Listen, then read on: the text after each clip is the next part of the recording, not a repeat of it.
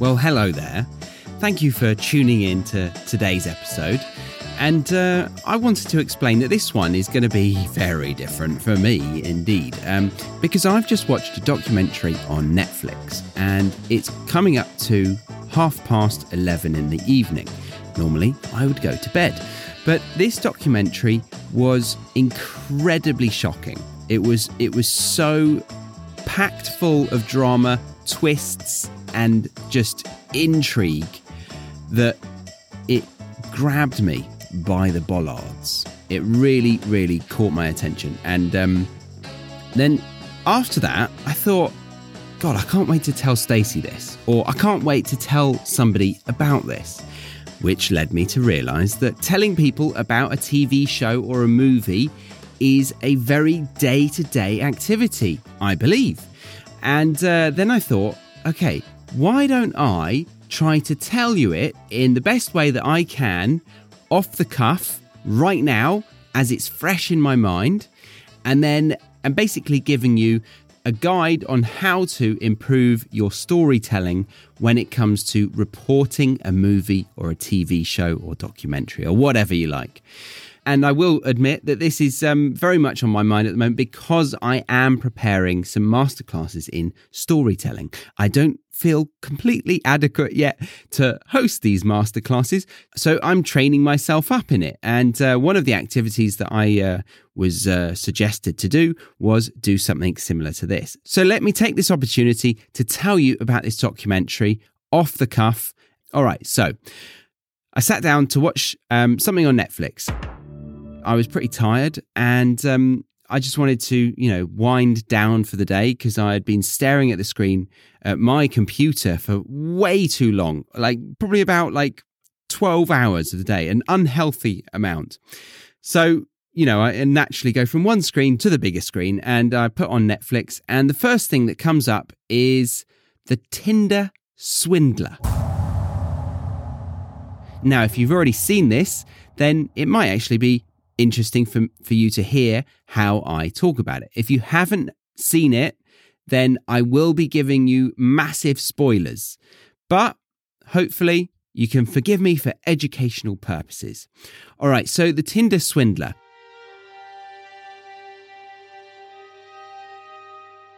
I put it on and the preview immediately informs me that there's going to be a kind of catfish situation where a guy or a girl tricks somebody for mistaking them as somebody who they're not online, via Tinder or whatever. You meet them online, you tell them who you are, a fake person, and then you fall in love gradually, you build their trust, and then you meet up and they are not who they thought you were at all. So I thought I was in for a catfishing story, but oh no, was I wrong.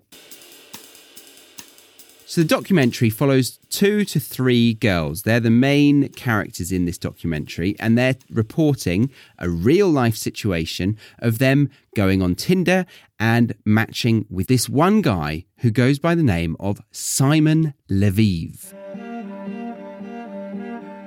This guy has some very interesting photos of him traveling the world, looking very, very wealthy, and, having an exciting life, partying in one country, jet-setting off to another one, and wearing the most ridiculously high-end clothing money can buy you.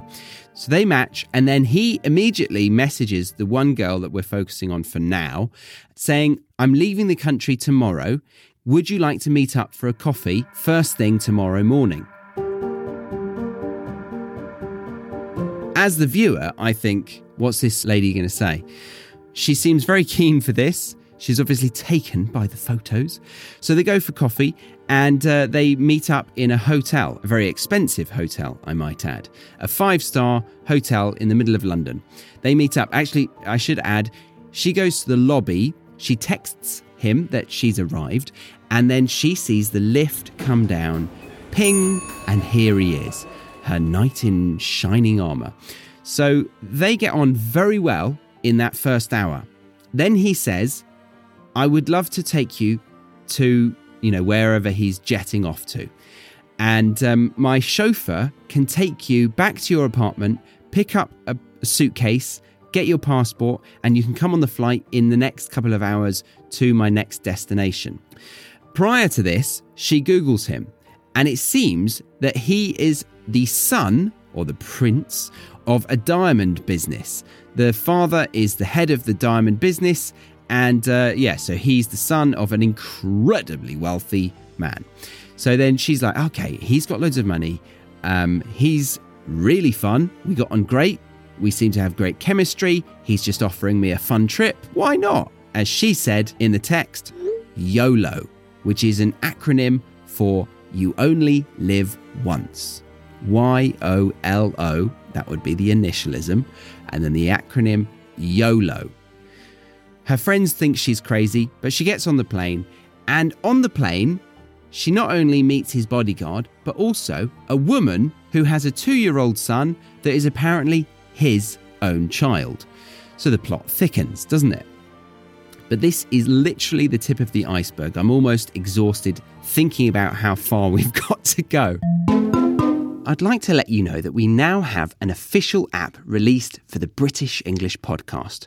You can now listen to this podcast on the new app and get all of the learning resources along with it. So if you are a premium or academy member, then stop what you're doing and search for this new app on your app store, either by typing in BEP, or the British English Podcast.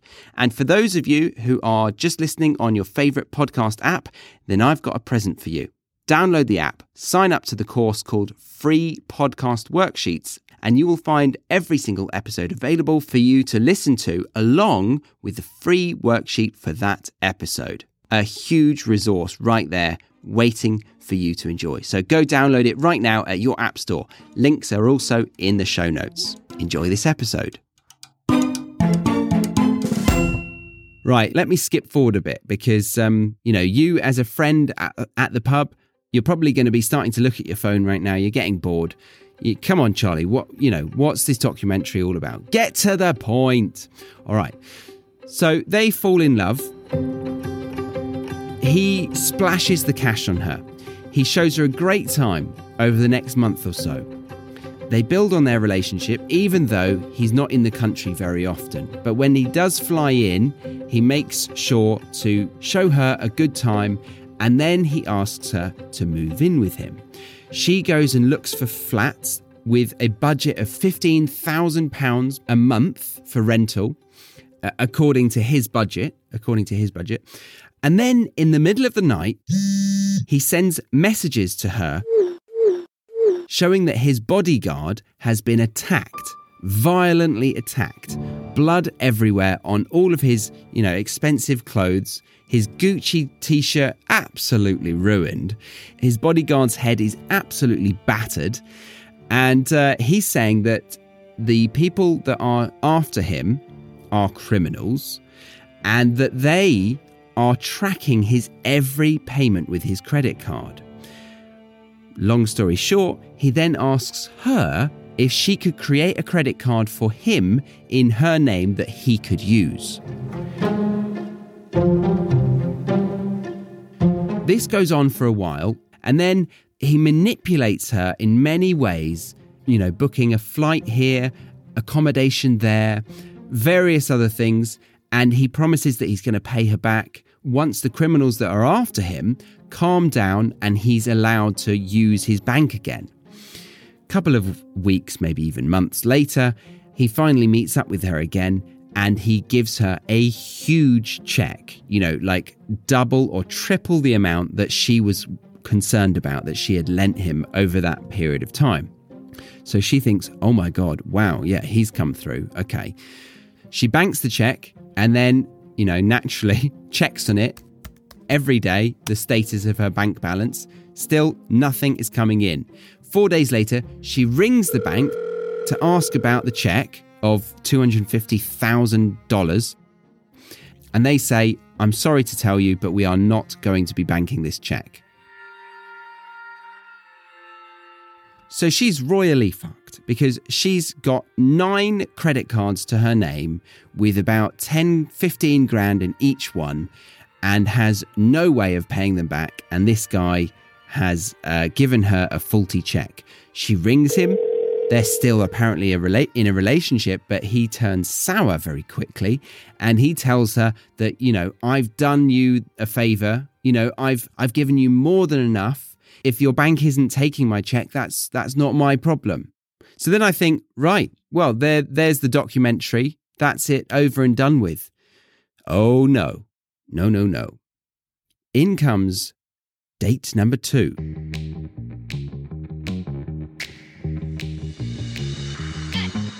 This show is funded by you, the listener. That's right. Not through a charitable donation, but through providing you with 2 hugely beneficial learning resources. One is called the Academy and the other is called the Premium Podcast. So if you listen to this show regularly, say once a week perhaps, and you want me to continue producing it, then I need your help because this is my full-time job.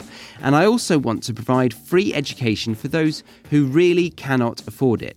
But if you are in a situation where you can spare £7 a month for loads of bonus podcast content, manually edited transcripts, and extended glossaries and flashcards, then I'd love you to consider supporting the show, because that will give me a way to continue doing what I love to do, and for those who really cannot afford it, to get a free education.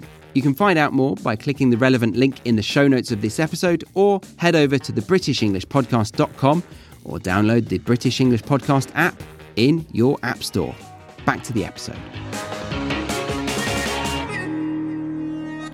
Remember that this episode, just like every single other episode on this show, comes with a free worksheet where you get to see some of the best native expressions that come up in this very episode, along with definitions made for you, a non-native learner. I've even designed it so that you can play the podcast episode on the same page as the free worksheet. It's super user-friendly, so head over to thebritishenglishpodcast.com right now and check out the free podcast worksheets, or simply click on the link that says free podcast worksheets in the show notes of this episode. Now, date number 2 isn't actually taken by him. She finds him charming and funny, but it doesn't have everything that she wants. So she rejects his move on her on the first date, but they remain friends. They seem to have a lively connection that she doesn't want to miss out on. So they keep in contact over the coming months, maybe even a year. I'm not sure how long this period of time was, but again, similar situation. They party together, crazy nights out. He's got like a whole harem of women at this nightclub where you have to pay £2,000 just to reserve a table. He's paying all these women to be around him, champagne all around, no problem. And he's got like Lamborghinis, Ferraris, private jets, watches that are worth £100,000. So he's clearly so wealthy. She's just like bowled over by this. And then, in the middle of the night, she gets a text from him. A couple of images come through.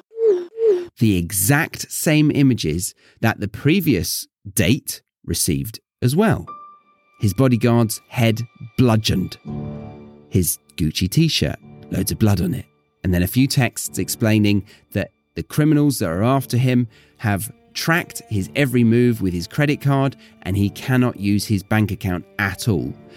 And then he goes a step further and says his life is in danger. He needs to leave the city, but he has no money. Please, can you lend me 30,000 and I will repay you within a couple of weeks. So yeah, same thing happens again, right? Now, if I remember correctly, the first person comes back into the story and she actually gets in touch with the newspaper. She wants to tell her story. And the newspaper pick it up in Sweden, and then they find an article from some Finnish journalists saying that this person with a different name had swindled 3 Finnish ladies out of a huge amount of money. And they do some digging and they realise that it is the same person. So he has been doing this trick on Tinder, befriending them or even sleeping with them and gaining their trust and love, and then exploiting them for as much money as he can possibly get out of them. And it turns out he's been doing this over and over and over again. And this is what they call a Ponzi scheme. Now, I'm just going to go on to Wikipedia to define a Ponzi scheme. Okay, so Ponzi schemes are investment scams that pay existing investors with funds collected from new investors. There is no real investment. So Ponzi scheme promoters use money deposited by early investors to pay the first bit. Investors feel comfortable and decide to invest more. Investors often encourage their family and friends to join. Eventually, all Ponzi schemes fall apart. They collapse when the promoter spends the money too quickly or the pool of investors dries up.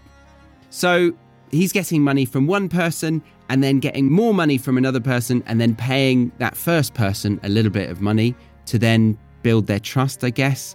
I mean, he doesn't have to pay them money. Anyway, it's recruiting more and more members to add to the pile of wealth that he can do what he wants with. Right, so he's got two in there. The Swedish journalists are on his case and they try to track him down with one of the girls. They go to Munich and they manage to get photos of him. They get back to the police and the police say that they have indeed been trying to track him down, but believed that he was a small timer and wasn't worth the hassle, or he wasn't able to be tracked with the small funding that they had for this one criminal. They then connect him to his place of birth. So they go to Tel Aviv in Israel and they track down one of his legitimate addresses. The PI, the private investigator or journalist, I guess, goes with them and they record them investigating a very, very different neck of the woods. And they go out to this address, which is in an incredibly traditional Jewish neighbourhood that has very few Ferraris parked on the street. They go up the block of flats and they find some letters on his door requesting to pay the money back that he owes for another thing. They're about to leave and then an old lady goes up the stairs and it turns out to be his mother. She says she has nothing to do with him. He left home when he was 18 and she, has very clearly parted ways with him and thinks that he's no good, he's a bad egg. And she doesn't want anything to do with him. And for good reason, because they go back to the local police department and once they find a photo of him, they cross-reference with a previous identity that he had. And he has a history of doing very similar things. I think they said that his first fraudulent activity happened when he was just 18 years old. So he's been on the run ever since, basically, because they still want him, but he changed his identity and he fled the country. With this information, the journalists go back home and come up with a plan. And they look through his history. And with the information that they now have, they can see some previous women that he's been in contact with through financial evidence. And they find the second woman that is being interviewed in this program, and she's, told her horror story. And they get in contact with her through Facebook saying, I'm a journalist, I'm doing this paper on Simon Lviv. Would you be able to talk about your situation? At that moment, she had received the same photos that the previous girl had got about Simon and his bodyguard getting attacked and needing a credit card in her name to help him escape the quote-unquote criminals that were after him. So her stomach drops and she goes into panic mode immediately. And she messages Simon saying, who is this journalist? Why is he telling me this thing? Surely it's not true.